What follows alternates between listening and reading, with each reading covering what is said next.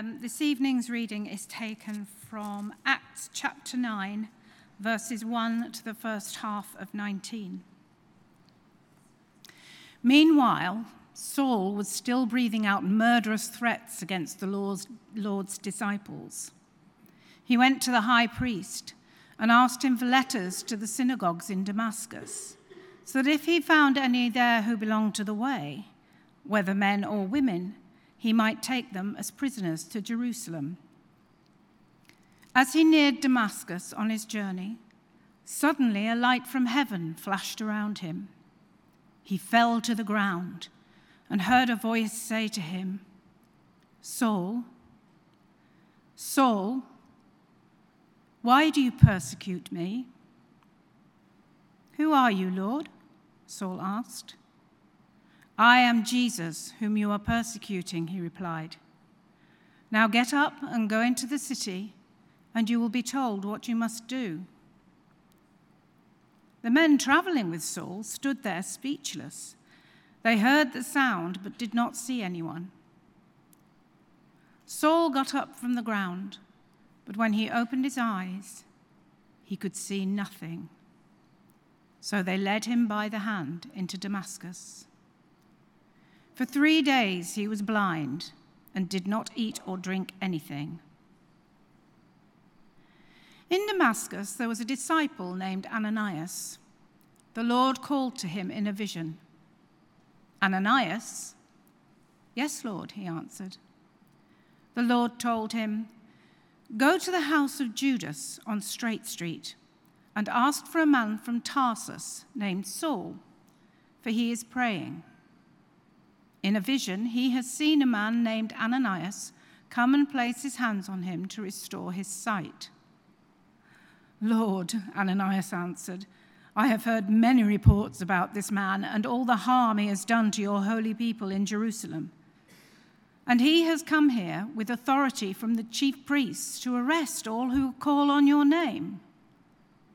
But the Lord said to Ananias, "Go. This man is my chosen instrument to proclaim my name to the Gentiles and their kings and to the people of Israel. I will show him how much he must suffer for my name." Then Ananias went to the house and entered it. Placing his hands on Saul, he said, "Brother Saul, the Lord, Jesus, who appeared to you on the road as you were coming here, has sent me so that you may see again and be filled with the Holy Spirit." Immediately, something like scales fell from Saul's eyes, and he could see again. He got up and was baptized, and after taking some food, he regained his strength. This is the word of the Lord. Thanks be to God. And thank you, Dawn. Good evening, everybody. First chance I've had this evening to welcome you. My name's Jonathan G. My privilege to be the vicar here. Lovely to see friends from different churches around the town.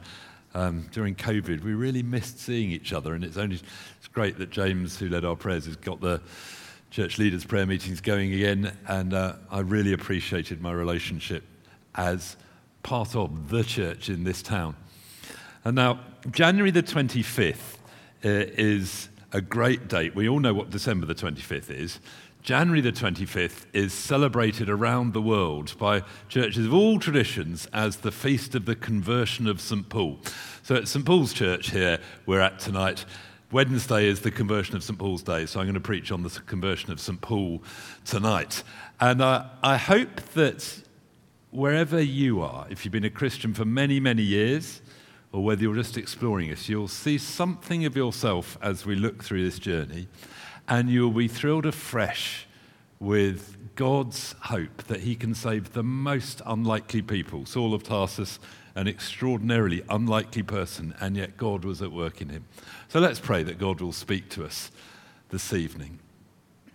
Father, here we are in St. Paul's Church, celebrating the conversion of St. Paul. We thank you for turning around Saul of Tarsus. We thank you that through him you brought the gospel to Europe, and then for the countless thousands of people who have lived for you and passed on the message of the gospel, right down to those who first taught us about it.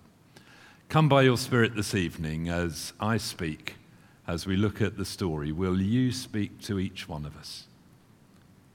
If we've got stuck at all in our walk with you, would you rejuvenate us as we remember how you first brought us to you? If we're exploring faith, would you lead us on?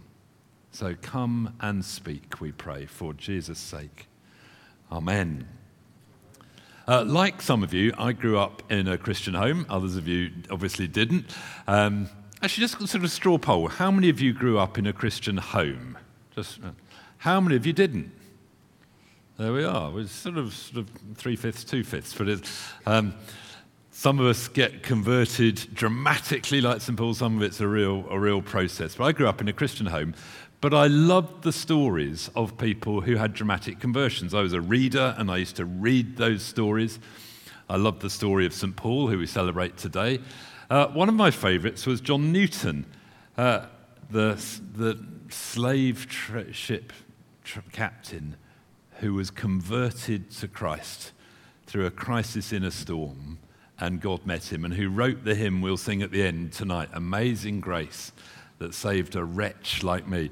I was rather surprised on New Year's Day watching the BBC. I don't know how many of you watched the BBC on New Year's Day, but they did a feature on Amazing Grace because it's 250 years since John Newton had written that. It was he used to write hymns quite regularly at his parish in Olney after he stopped, after he was converted from being a slave trader. He wound up being ordained in the Church of England in the parish of Olney, and he used to write new hymns. And for his New Year hymn for 250 years ago was Amazing Grace. And you can go to the parish, they have a visitor centre, but the BBC did it. And with no side at all, they just celebrated the hymn. It was rather remarkable. I prayed that more of that would continue this year. I still do. That was 250 years ago, John Newton. And lots of other stories. I loved those stories. As a teenager, I kicked against the Christian faith a bit. The expressions I'd seen, a very sleepy village church I was part of where my dad was the vicar, and I got rather fed up with that and impatient as a teenager.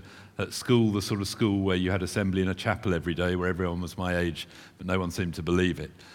And at 18, having sort of gone up and down as to whether I believed this or not, and whether I was going to follow Jesus or not, someone challenged me, do you believe it's true? And I knew it was, and I went to university and had a fresh start. But there was no dramatic moment. There'd been a growing up in a Christian home, like many of you here. There'd been a drifting away. There'd been torn two ways. And then I came back to Jesus. And for many years, I felt really rather sad that I didn't have a dramatic conversion story. I'd read all of these, but I didn't have one. I even felt a bit inadequate as a Christian. And then I realized that for lots of people, conversion is a gradual process. Even for St. Paul, it was a process.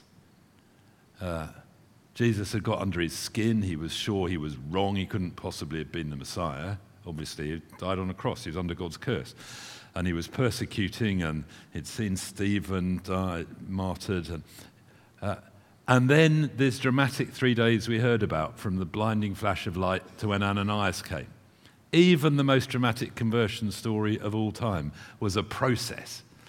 But for some of us, the process took an awful lot longer than that. But in my long process, there were various key stages. Think of John Wesley, whose heart was strangely warmed while listening to that sermon in Aldersgate Street. But it transformed his life and ministry. And the point is, it doesn't matter how you come to faith in Jesus, whether it was dramatic or slow and gradual. What matters, the real test, is not did you see a flash of lightning and fall off your horse or whatever Saul of Tarsus did, but what is your life like afterwards? Do you live with Jesus as Lord? What difference does this make? Jesus said it's not by their conversion stories that you know them, but by their fruit that you know them, the impact in our life. And so I thought I would look tonight at the story of St. Paul's conversion and say, well, what is true for all people who come to faith in Jesus about this? Not all of us will be on the Damascus Road when we came to faith, and not everyone will have seen a blinding flash of light. But it's the same God who is still drawing people to himself, and some very unlikely people to himself. So I got 4 points. I'm not sure if that's allowed. You're meant to have 3, aren't you? But anyway, I have 4 things that I see are true of God bringing people to faith. The first one is that it's God's initiative. It's God who is far more concerned to bring people to faith than any of us are to find faith. Saul of Tarsus, who became St. Paul, was not looking for this, quite the reverse. Just a few verses from chapter 8, if we could put up those verses, Zach, from this is the end of chapter 7, the beginning of chapter 8. Stephen, the first martyr, is being stoned. And while they were stoning him, Stephen prayed, "Lord Jesus, receive my spirit." He fell on his knees and cried out, "Lord, do not hold this sin against them." When he'd said this, he fell asleep, and Saul approved of their killing him. Then we read on that day a great persecution broke out against the church in Jerusalem, and all except the apostles were scattered throughout Judea and Samaria. Godly men buried Stephen and mourned deeply for him, but Saul began to destroy the church. Going from house to house, he dragged off both men and women and put them in prison. But those who'd been scattered preached the word wherever they went. So the gospel spread beautifully, but Saul was not looking to be converted. It was not his initiative. It was God's initiative who broke into his life. Saul knew that Jesus must be wrong. As I said earlier, the scriptures say, "Cursed is everyone that hangs on a tree." There was Jesus hanging on a tree. He must be under God's curse. How could he possibly be the Messiah? Of course they were wrong. He must stamp them out. It was the best thing he could do. They were heretics, and they'd spread everywhere, but when they spread, churches started springing up, so he had to go off elsewhere to Damascus to arrest them. Jesus had got under his skin, you could say, and God was at work in him, even though he didn't know it. Now, some people go along with God's leading of their lives so easily they barely notice how God's met them. Someone says, "Would you like to come to Alpha with me or to church?" "Yeah, I'll come." And they just sort of fall into it. Others fight it the whole way, like St. Paul was fighting. C.S. Lewis, I love his autobiography, his story of how he came to faith. But he describes God as the great angler looking to catch a fish. Or the hound of heaven chasing down someone, or the divine chess player, just slowly, but it's God's initiative. Now, you may not recognize that at the time as you're exploring faith, but when you look back, you can see how God was drawing you. And if any of you have been a Christian for any length of time, you'll be able to look back and say, well, there were those people who were praying, and those people who invited, and you can see how God was drawing you. A Christian friend, a relative's prayer, a Christmas service, or whatever it is. That's the first point. It's God's initiative. And he is at work among our friends, our family, our neighbors, our work colleagues, our town, drawing people to himself. It's not that we have a ministry and we ask God to help us with this. Our job is to look out for where God is at work. He is at work, drawing people to himself. That's the first point. Second thing is that for all of us who come to faith, there is a moment of insight where we think, this is true. Whether it's a dramatic flash of light, like St. Paul, that conversation that he had on the Damascus Road, "Who are you, Lord?" And those 3 days afterwards when he realized that the Christians were right and he was wrong. He probably spent most of the next 3 days going through all that he knew of the Old Testament. He was blinded, he couldn't see anything, but he'd learnt so much.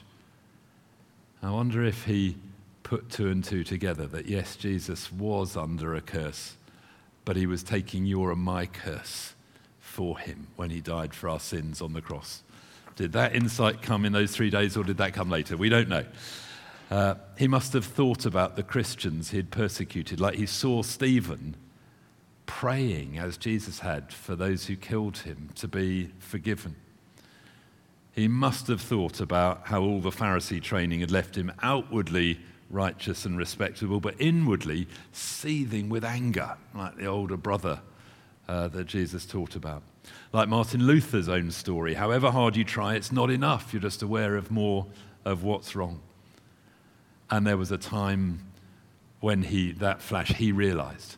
As John Newton, who in Amazing Grace, and he cried out to God in that storm and then was amazed that the God who'd made him, the God of love, cared even for a wretch like him. That flash of insight. Now, it doesn't need to be dramatic. And maybe some here are exploring faith. You're beginning to pray and sensing that God is there. You're beginning to read the Bible and thinking, gosh, it begins to make sense. You may be like John Wesley and find your heart is strangely warmed and you can't quite work out what it is. If that's you, I do encourage you to go to an Alpha course either here or somewhere else or one of the equivalents. They're great ways to explore Christian faith. But in every journey to faith, there comes a moment of insight where you think, this is true. And it may be a gradual dawning, it may be a flash of light. Third thing that I think is true of all of us who are Christians, there has to be a moment of spiritual surrender where we bow our knee to Jesus as Lord and say, you are God and I am not. Where we turn round from life based on us, centered on me. That's a good definition of sin, a life centered on me. And we bow our knee to try and live a life centered on the Lord Jesus Christ, a turning to Christ, a spiritual surrender. Repentance literally means a changing of our minds about who God is. From St. Paul, from persecuting the church to joining the church. Not a minor adjustment of life. This is a radical change. C.S. Lewis, who grew up atheist and wrestled with this the whole way, said, eventually I gave in and admitted that God was God, perhaps that night the most dejected convert in all of Christendom. I love that story. He just absolutely fed up that, for goodness sake, it probably is true. I'm going to have to go with it. How ghastly, sort of thing. I love that. And he described how God would welcome him, even a reluctant convert, with open arms. And then he wrote his autobiography, Surprised by Joy. He really didn't expect that. That was my testimony too. I said I'd grown up in a Christian home, I'd kicked against it, I hadn't seen an expression of Christianity that I'd loved, particularly apart from Scripture Union camps in the summer. They'd been wonderful. But I knew it was true, and this older Christian said to me, well, if it's true, what are you going to do about it? And fresh start as a student, I thought, okay, I'll live with it. I'll live with Jesus as Lord because it's true.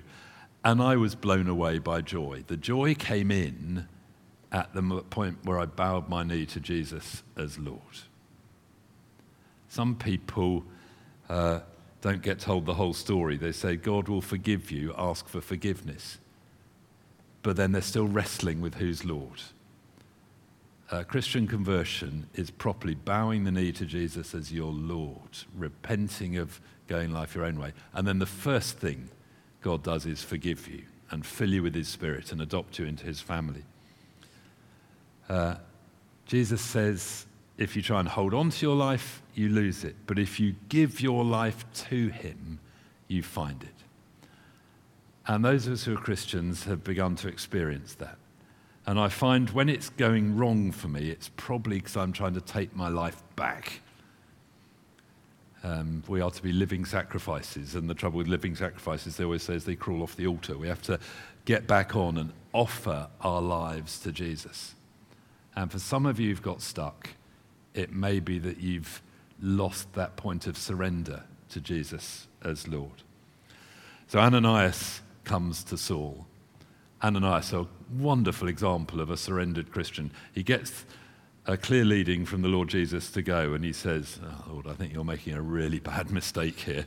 Don't you know who this is? Well, of course, Jesus does know. But Ananias says, well, Lord, if it's you, okay, I'll go. And he does the dangerous thing. He enters the house of the man who's come to persecute him, because Jesus is his Lord. Ananias comes to Saul, and he calls him Brother Saul, utterly gracious. And Saul is filled with the Spirit. He can see again. He's baptized. and identifies with Christ and his church. It doesn't matter how that happens, but you have to get to the point where Jesus is Lord and you identify with his people. Oh, I struggled with that in my teenage years. I wanted to follow Jesus, but I was so embarrassed about his people. We have to get over that. The church has always looked weak. Jesus doesn't seem too worried about the church looking weak. We have to get to the point where we submit to him and identify with his people. That's the third thing. It's God's initiative. There's a moment of insight. There has to be a spiritual surrender. And then there's a lifelong transformation that starts, and then people begin to notice the difference. For Saul of Tarsus, it includes a new name, St. Paul, and he has to put up with all the suffering and hardship to tell people about Jesus. Both for C.S. Lewis and for me, there came a real flood of joy in bowing the knee to Jesus, Lord. There often is a honeymoon period as a Christian. But that joy, happiness comes and goes, but the joy is a hallmark of living Christian faith. And it may be for some of you tonight that you've lost your joy, and in me calling you back to the point where you came to faith, I pray you'll reconnect with it and know the love of Jesus. For John Newton, it meant abandoning the slave trade, and it meant actually for him Christian ministry. It's not Christian ministry for most of us. God needs people everywhere. He needs people in education and healthcare and business and just in every walk of life. Politics, the media, the arts, wherever. But the surrender says, Lord, where you go, I will follow. For me, that took a bit longer. The call to be ordained, I would have done anything else. But eventually I'd say, well, Lord, if it's you, make me want to do it. And I will. And he did. So I did. Now, how does all this apply to you? Well, if you are a Christian, praise God for his initiative. He loves you more than you love him. He's drawn you to himself. And offer yourself to him again. You may identify far more with Ananias than with St. Paul. I think most of us do. But are you looking to follow his leading for how to introduce others to Jesus? I'm going to pray in a moment that God would put someone in your mind to perhaps invite to church or to an Alpha course or just to have coffee and a meal with and see how they are. We had a wonderful preacher last week who said, don't say people's no's for them. We think, I'd like to invite them, but they'll probably say no, so I won't ask them.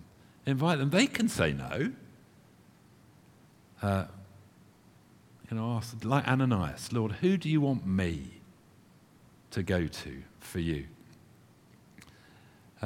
It may be that you're not sure about all this, in which case, can I encourage you, please, to sign up for an Alpha course here or in another church, doesn't matter where, or something like that, or start going to church regularly. But pray, Lord, if this is true, I want to know. Ask the Lord to transform you, to make you to become more of the person he's made you to be. He sees far more in us than we see in ourselves. I was reading the story of Gideon recently, shy Gideon hiding away, and the Lord says, greetings, sort of mighty warrior. He sees who he can become, and God sees who you can become, so much more than we think of ourselves. And as churches together, I love the fact Andy started with that psalm, how good and pleasant it is when God's people live together. We put a lot of effort in this town in the years gone by to really working together and our ministries together. COVID, of course, we're all separated. It's time to pull together again. Church leaders for praying together for these ministries, but for really looking to see what we can do together to introduce Jesus to the people of this town, of this area. We've had fresh vision as a church to put our energy into that together with anybody else that wants to. But we have such good news, and the good news is for everybody. I can't remember the details of it because I hadn't seen the paperwork, but I know the theme of this week of Christian Unity is about everybody. So we started off with all creatures of our God and King. That's pretty much everybody. And we want to pray for the Lord we want to share the good news of Jesus with everybody in this place. We can't make them respond, but it's up to us to share the good news. So let's pray that. Band, would you come back ready to lead us in Amazing Grace in a minute? Please, would you stand, and I'll lead in prayer. And we'll just have a moment of quiet as well for the Lord to bring anything to our attention that he would like to do. Lord Jesus, how we praise you for good news, that whoever we are, there is forgiveness, that you died on the cross for all our sin, that you loved the most unlikely people, like St. Paul or John Newton or me or any one of us. We praise you that you love us, that you died for us, that you've forgiven us, adopted us into your family. Come and fill us afresh tonight with your Holy Spirit. So come, Holy Spirit, and minister to your people. And we pray especially for any among us who've lost their joy, for whom it's all just gone stale. Come, Lord, and rejuvenate your people. We pray for all of the churches in our area for a fresh pouring out of your Holy Spirit.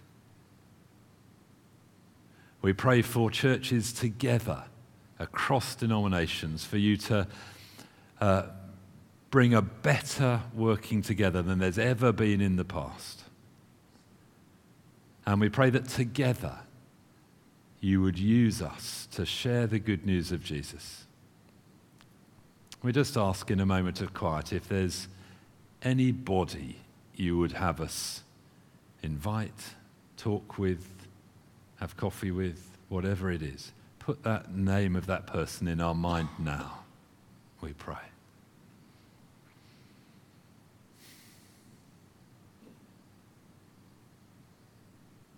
And what would you like us to do, Lord? Is it just time spent with them, a coffee, a meal? Is it inviting to church? Is it inviting to Alpha? What would you have us do?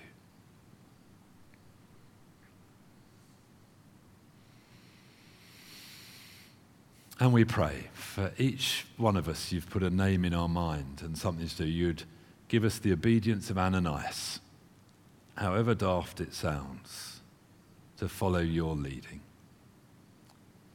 And we pray for fresh confidence in the gospel for us and for the whole church in this nation, our broken nation, that you would pour your Spirit out and be preparing people, drawing people to yourself as you are working in St. Paul, long before he knew it, such that when the time is right, one of your people can invite or speak or share their story. So come, Holy Spirit, fill us afresh with the gospel, with love for you, with love for each other, with love for those who don't yet know you. And we pray for a great turning to you in this town and in this land. And we pray it all in Jesus' name. Amen. Let's sing Amazing Grace.